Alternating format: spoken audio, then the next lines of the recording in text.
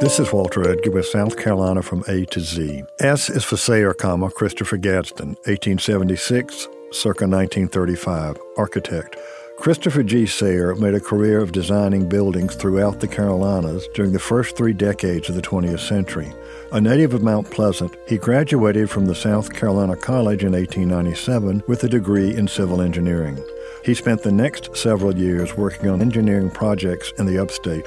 In 1908, he established an architectural practice in Anderson, and his firm designed commercial buildings, numerous residences, and schools in small communities throughout the state. After 1918, he had moved to Raleigh and worked almost exclusively in North Carolina. Christopher Gadsden Sayre's most important independent projects in South Carolina include the Bamberg City Hall, the Saluda County Courthouse, the First Baptist Church in Abbeville, and the Washington Street Baptist Church in Sumter.